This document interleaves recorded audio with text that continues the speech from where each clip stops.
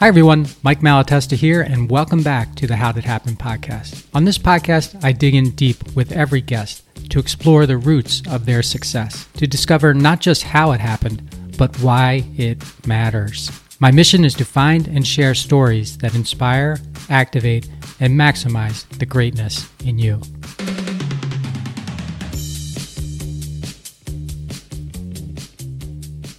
Hey everybody, welcome back to the How to Happen podcast for another Friday solo episode with me. So happy to have you here. And today I'm just going to do a little fun one. This is called The 5 Secrets to Taking the Perfect Nap. The 5 Secrets to Taking the Perfect Nap.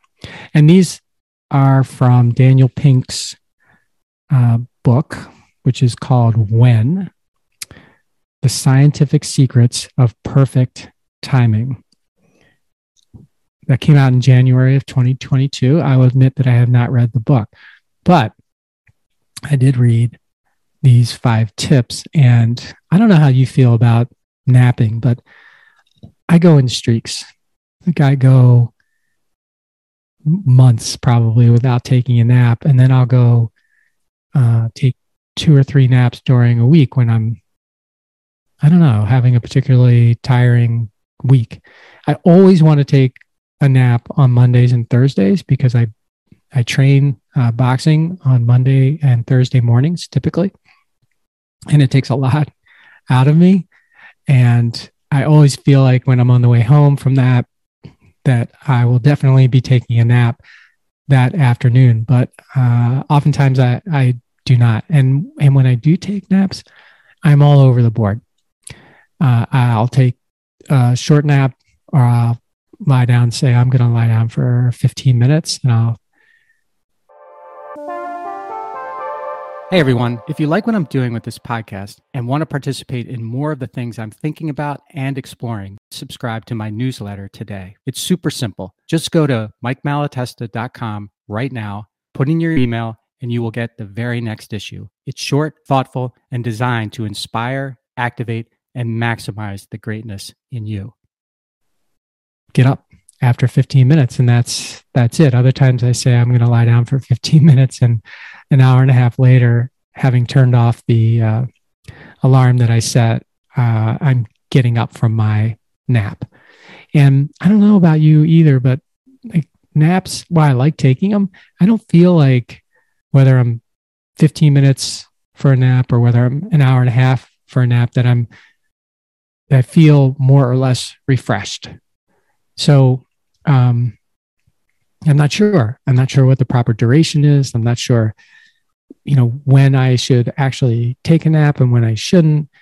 And I'm actually not sure what to expect. And what was so interesting about these 5 secrets is that it is a roadmap for taking what Daniel calls the perfect nap. And I'd like you to try it and let me know what you think. Because it's kind of, it's a system and I love systems. So, and you may love this system as well. So if you do try it, let me know what you think. So here are the 5 secrets to taking the perfect nap. Number 1, find your afternoon low point. It says the best time for a nap is generally about 7 hours after waking, which for me would be about 1 o'clock in the afternoon. And I've never taken a nap at 1 o'clock in the afternoon, but that's what it says. The ideal time is about 7 hours after waking. To be more precise, note your afternoon mood and energy levels for a week to find your optimal nap time. So I think anecdotally, mine is probably around 3 o'clock. It'd be interesting to see what yours is. Number 2, create a peaceful environment. Turn off your phone notifications. And if you've got a door, close it. And if you've got a couch, use it. So I think he's talking about the office environment here and turning off notifications. I turn my phone to silent all the time. Often, sometimes I keep it on silent all day long. But I always try to remember to put it to silent when I'm going to sleep or take a nap or to go to sleep. If you got a door, close it. If you got a couch, use it. That all makes sense. I know it can be a little weird probably to take a nap at work, but who's working at work anymore? It seems like if you read from what you read, nobody's working at work, at a workplace anymore. I know that's not true, but yeah, it's still a little awkward to take a nap at work. And of course, a lot of jobs you cannot take a nap. So let's just say that that's for those of you who have the opportunity and to do something like that at work, good for you. But for those who don't, this is a do it at home kind of thing. Number 3, and this is interesting, down a cup of coffee. Yes, you read that right. The most efficient nap is the nappuccino. Caffeine takes about 25 minutes to engage in your bloodstream. So drink up right before you lie down.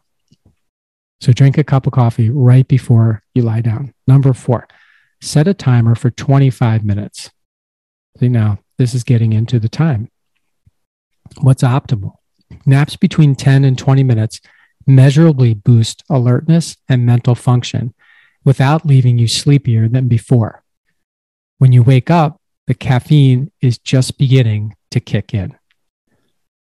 That's a nice little hack. I don't really generally believe in hacks, but that's an interesting hack. And I guess if,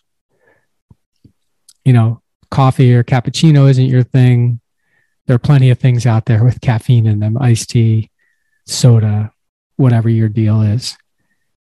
And then number 5, like all processes, right? Repeat consistently. There's evidence that habitual nappers get more from their naps than infrequent nappers, like me. I'm infrequent. So if you have the flexibility, make an afternoon nap a regular ritual. So if nothing else, if you don't feel like trying it or it's just not right for you, at least you know, at least according to Daniel Pink, what the 5 secrets to taking the perfect nap are. And again, these came from his book, which is called When: The Scientific Secrets of Perfect Timing. So I hope you got some value from this today. And if you did, let me know. And I do thank you for joining me. And until next time, please maximize your greatness. Thanks.